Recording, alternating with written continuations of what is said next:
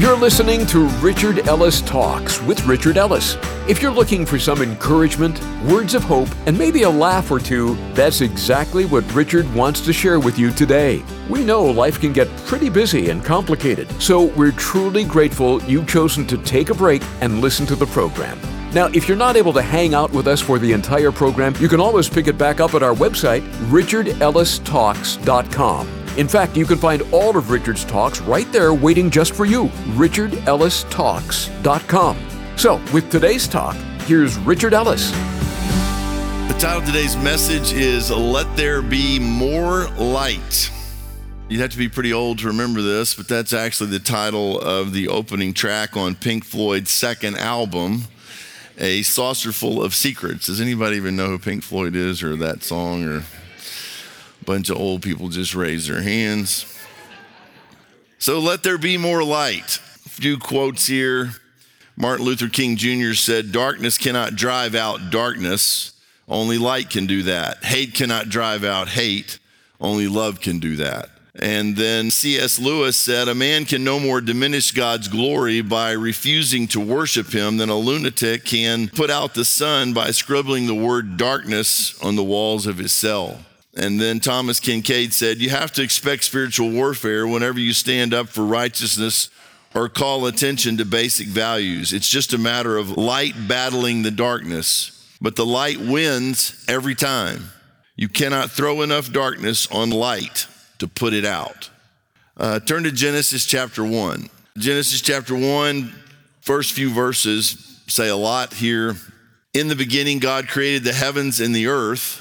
So it says what he did, the heavens, the vast expanse, the earth, that's not the smallest thing in the universe, but when you look at the universe, it looks pretty small.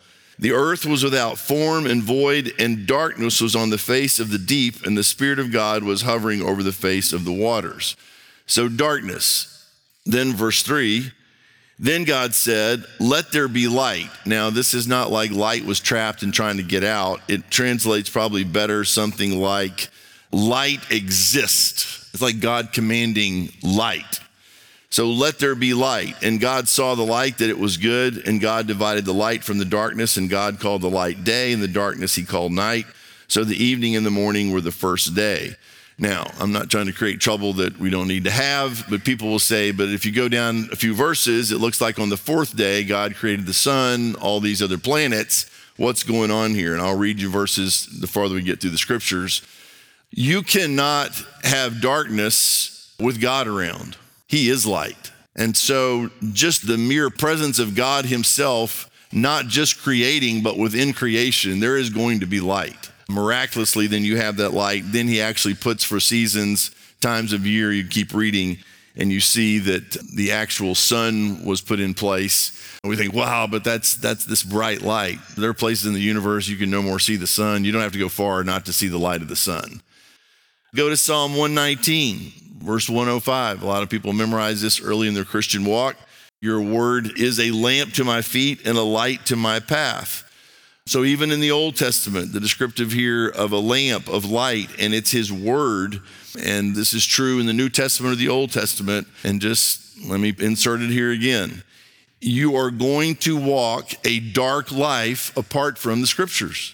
Your word is a lamp to my feet. So you say, well, Lord, I don't know where to go. Your feet are immediately before you. Your path is ahead of you.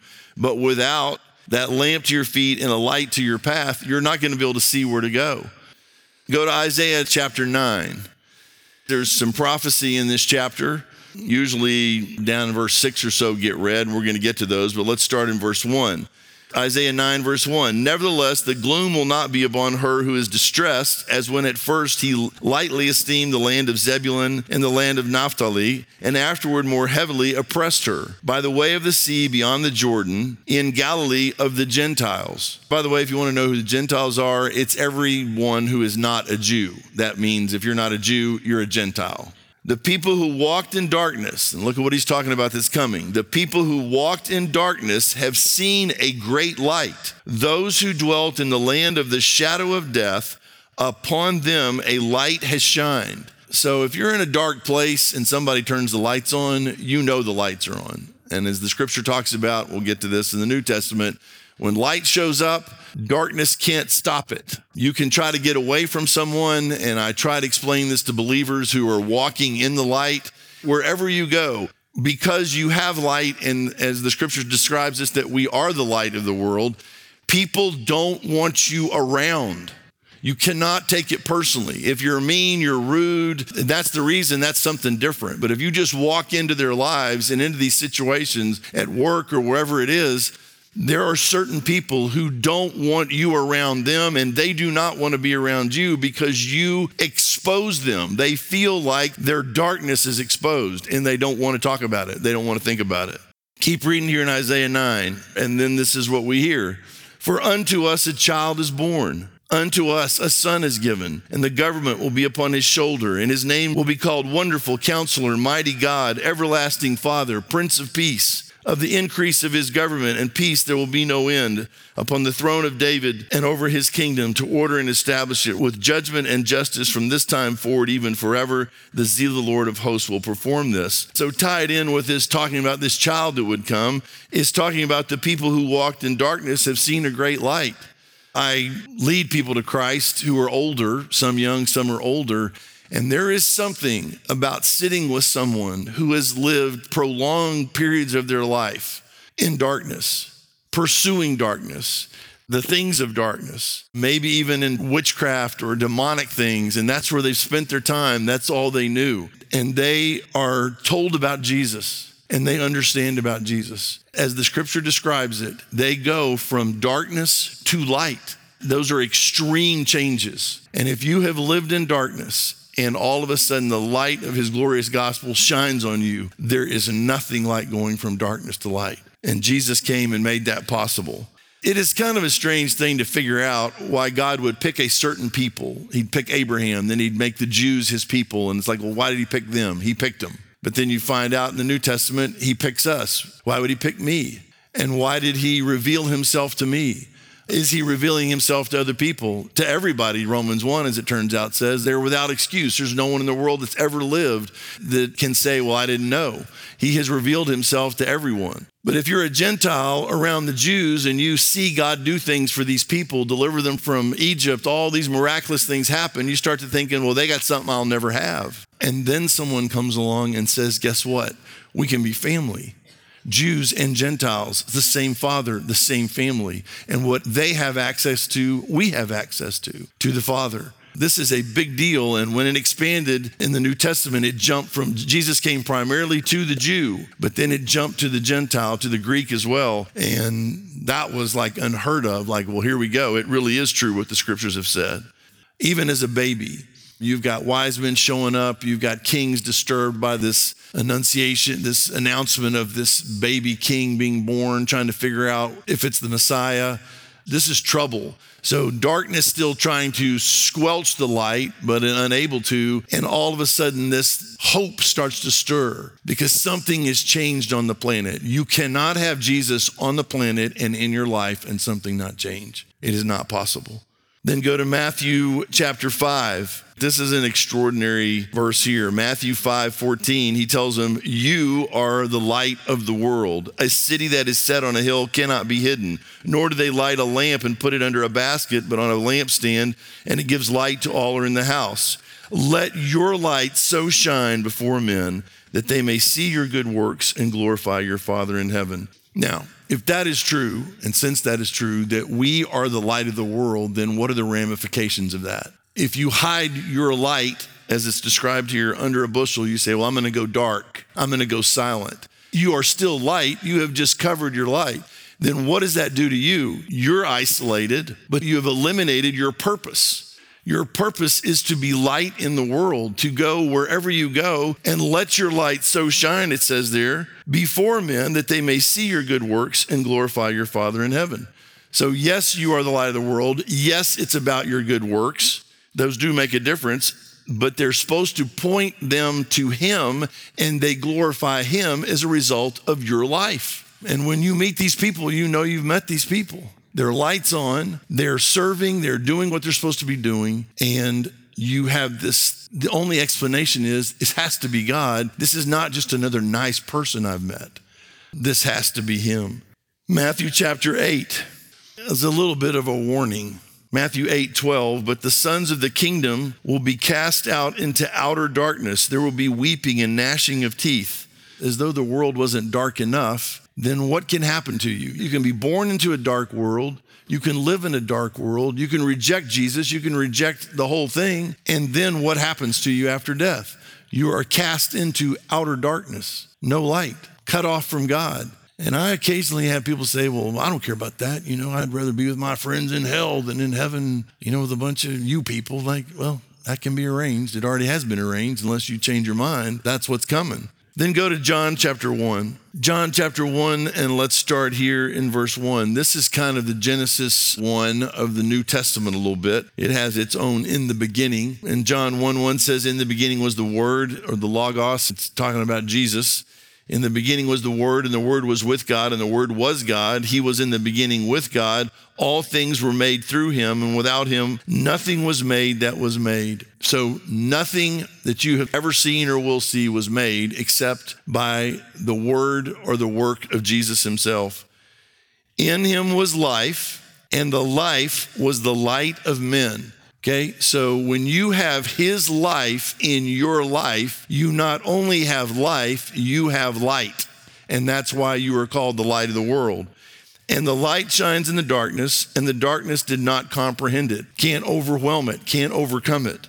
There was a man sent from God whose name was John. This man came for a witness to bear witness of the light, that all through him might believe. He was not that light, talking about John the Baptist, but was sent to bear witness of that light.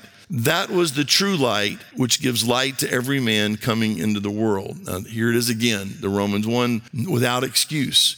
Everybody who comes into the world, everyone who's ever lived, has been exposed to who? This true light, which gives light to every man coming into the world. If you are looking for Jesus, he is looking for you. He's looking for you before you were ever born, before the foundation of the world. And so when that light shines, you have to respond to that and go, what was that? What is that? What is God trying to tell me? And do something with it. Don't jump back into the darkness and go, well, I don't want to think about that. I want to do what I want to do. Because once you make that turn, you say, well, but he'll give me another chance. You don't know that. Anyhow, people practicing evil, they hate the light. So you start talking about Jesus. And I guess we've all had this experience. I don't know certain people, who they are, what they're into. My experience with this was playing basketball. It used to be, you get out there and it's Jesus Christ and it's God, God's damning all these things. And it's just like, what in the world? Game's over, everybody sits down drinking water and you bring Jesus up? Dude, we don't talk about that. You've been talking about him for 45 minutes. Now you don't want to talk about him. We want to use his name, but we want to hear about him, right? Wow, he's a friend of mine. Do you know him? What are you, crazy? Why are you saying his name? Oh, it's just something I do. Like, well, do you love him? Do you like him? Are you proud of him? There's all kind of ways. And I'm telling you, they're gone. Now, you say, well, then how does anybody get to the light? I don't know about you, but for me, sooner or later, I get sick of the darkness. I get sick of me. Because if you run from him, you always end up in a worse place. I have never met anyone who ran from Jesus to a better place or a better person. It doesn't exist. So the second you turn and bolt and say, I still got my ticket to heaven, but I'm going to live like hell, it's going to turn into hell. And it's not going to be pleasant. And God will allow that. And what does it cause? Pretty soon it gets so dark, it can get scary. And then you find yourself making a beeline for the light. And you say, well, I don't want to live in the dark. I don't know where I'm going. I don't know what I'm doing. I'm just kind of making this up as I go and chasing money and women or men or a career or whatever it is. You're just randomly shooting in the dark, hoping you hit something. And then you find Jesus and he says, I'm the light of the world. If you follow me, you'll not walk in darkness, but have the light of life. You can see what's up. You can see where you're going, what's going on. Some people just, things happen to them. They have no reason why. I know when the enemy's coming for me. I can see what he's doing. And then I have a choice to respond either biblically or non-biblically and walk in the Spirit or not, but at least I can see what's going on. I don't say this in a mean way, but if you catch me in a bad spot, no one would want to be a Christian because of me. Now think about this. You say, but you seem like whatever. You don't know me all the time, and I don't see you all the time. But sometimes Christians are the greatest hindrance to somebody coming to Jesus because there is no light. We go dark. We are not light-hearted. We are dark-hearted. And when I'm angry or unforgiving or whatever's going on, caught up with me, and then I interact with people, would they want to be the kind of Christian they see me to be? You say, well, I can't maintain this thing all the time. Yeah, but I can do better. And the way to do better is to walk in the light as he is in the light, which is consistently, and that's a choice. Look at 2 Corinthians chapter 4, and this explains what happens to somebody. 2 Corinthians 4:6, for it is the God who commanded light to shine out of darkness. So the same God who said, let there be light, who has shone in our hearts to give the light of the knowledge of the glory of God in the face of Jesus Christ. So in the same way, you've got darkness and he said, let there be light, and boom, there's light. That same God has shone in our hearts. So that's how you become a Christian. That same God shines that light in your heart and gives the light of the knowledge of the glory of God in the face of Jesus Christ. And when he shines that light on Jesus, you understand what Jesus did and who he is. You go, I want that. Don't complicate it. When my wife and I got engaged, we were not dating. I know this sounds weird. I'd broken up with her and told her a bunch of crazy stuff that she was not in God's will for my life, which turned out I was not in God's will for my life. And so I asked her out on a date, and she didn't know she was going to get proposed to that night because obviously we weren't dating. I got down on one knee, and I was down there for about 30 minutes. So this whole take a knee, will you marry me, bada bing, bada boom, it's up, that was not my experience. There was lots of talking. Now, you say, well, why did she complicate it? Because she needed some answers to some questions. If Jesus himself approached you with unsearchable light and knelt before you and said, will you marry me? What would your answer be? Will you be my child? Would you like to be in my family? He humbles himself to the point of death, even the death of the cross, and then he approaches us. And you say, well, I don't know what I'd say. Man, there's nothing to say but yes. Wow. Who are you going to say yes to if not him? Who's offering you something better? Well, I'm something better. Oh, okay, I see. You got big plans for your eternity, I'm sure. The promise of hell, separation from this God who loves you. Today, if you hear his voice, do not harden your heart, because there's not a better groom going to come along. There's no better relationship. There's nobody who's going to love you more, forgive you more, take you in again more. Nobody going to treat you like Jesus. Say yes. Ephesians 5, verse 8. For you were once darkness. Now look at this. Look at how Paul writes to Ephesus and what he tells them. You were darkness. Not just in the dark. You were once darkness, but now you are the light of the Lord. Walk as children of the light. So we have been described in Scripture as the light of the world. And here he's describing us as you are light in the Lord. Walk as children of light. And if you're still saying, well, what does that mean to walk in the light? Don't go back to dark things. What did you come out of that you left for Jesus? That you said, I want to go from darkness to light. Well, you know what light looks like then. So the enemy says, over here, you need a break. Let's smoke some weed. Let's do some lines. Let's look at some porn. Let's go pick up some chicks. Let's go get a fifth. You need a break, dude. God understands you need a break. And he disguises himself as an angel of light, oddly, to try to pull you back to the darkness. And there is nothing there but darkness and sin and consequence. And then I just got to read you this one. I put it in my notes because it's just unbelievable. 1 Timothy chapter 6, verse 13. I urge you in the sight of God who gives life to all things, and before Christ Jesus, who witnessed the good confession before Pontius Pilate, that you keep this commandment without spot, blameless, until our Lord Jesus Christ appearing, which he will manifest in his own time. He who is now look how he is described. He who is the blessed and only potentate, the King of kings, the Lord of lords, who alone has immortality, dwelling in inapproachable light, whom no man has seen or can see, to whom be honor and everlasting power. Amen. Who is this God who dwells in unapproachable light? I don't recommend doing this, but every once in a while you'll catch yourself. The sun comes out behind a cloud and you're looking into the sun.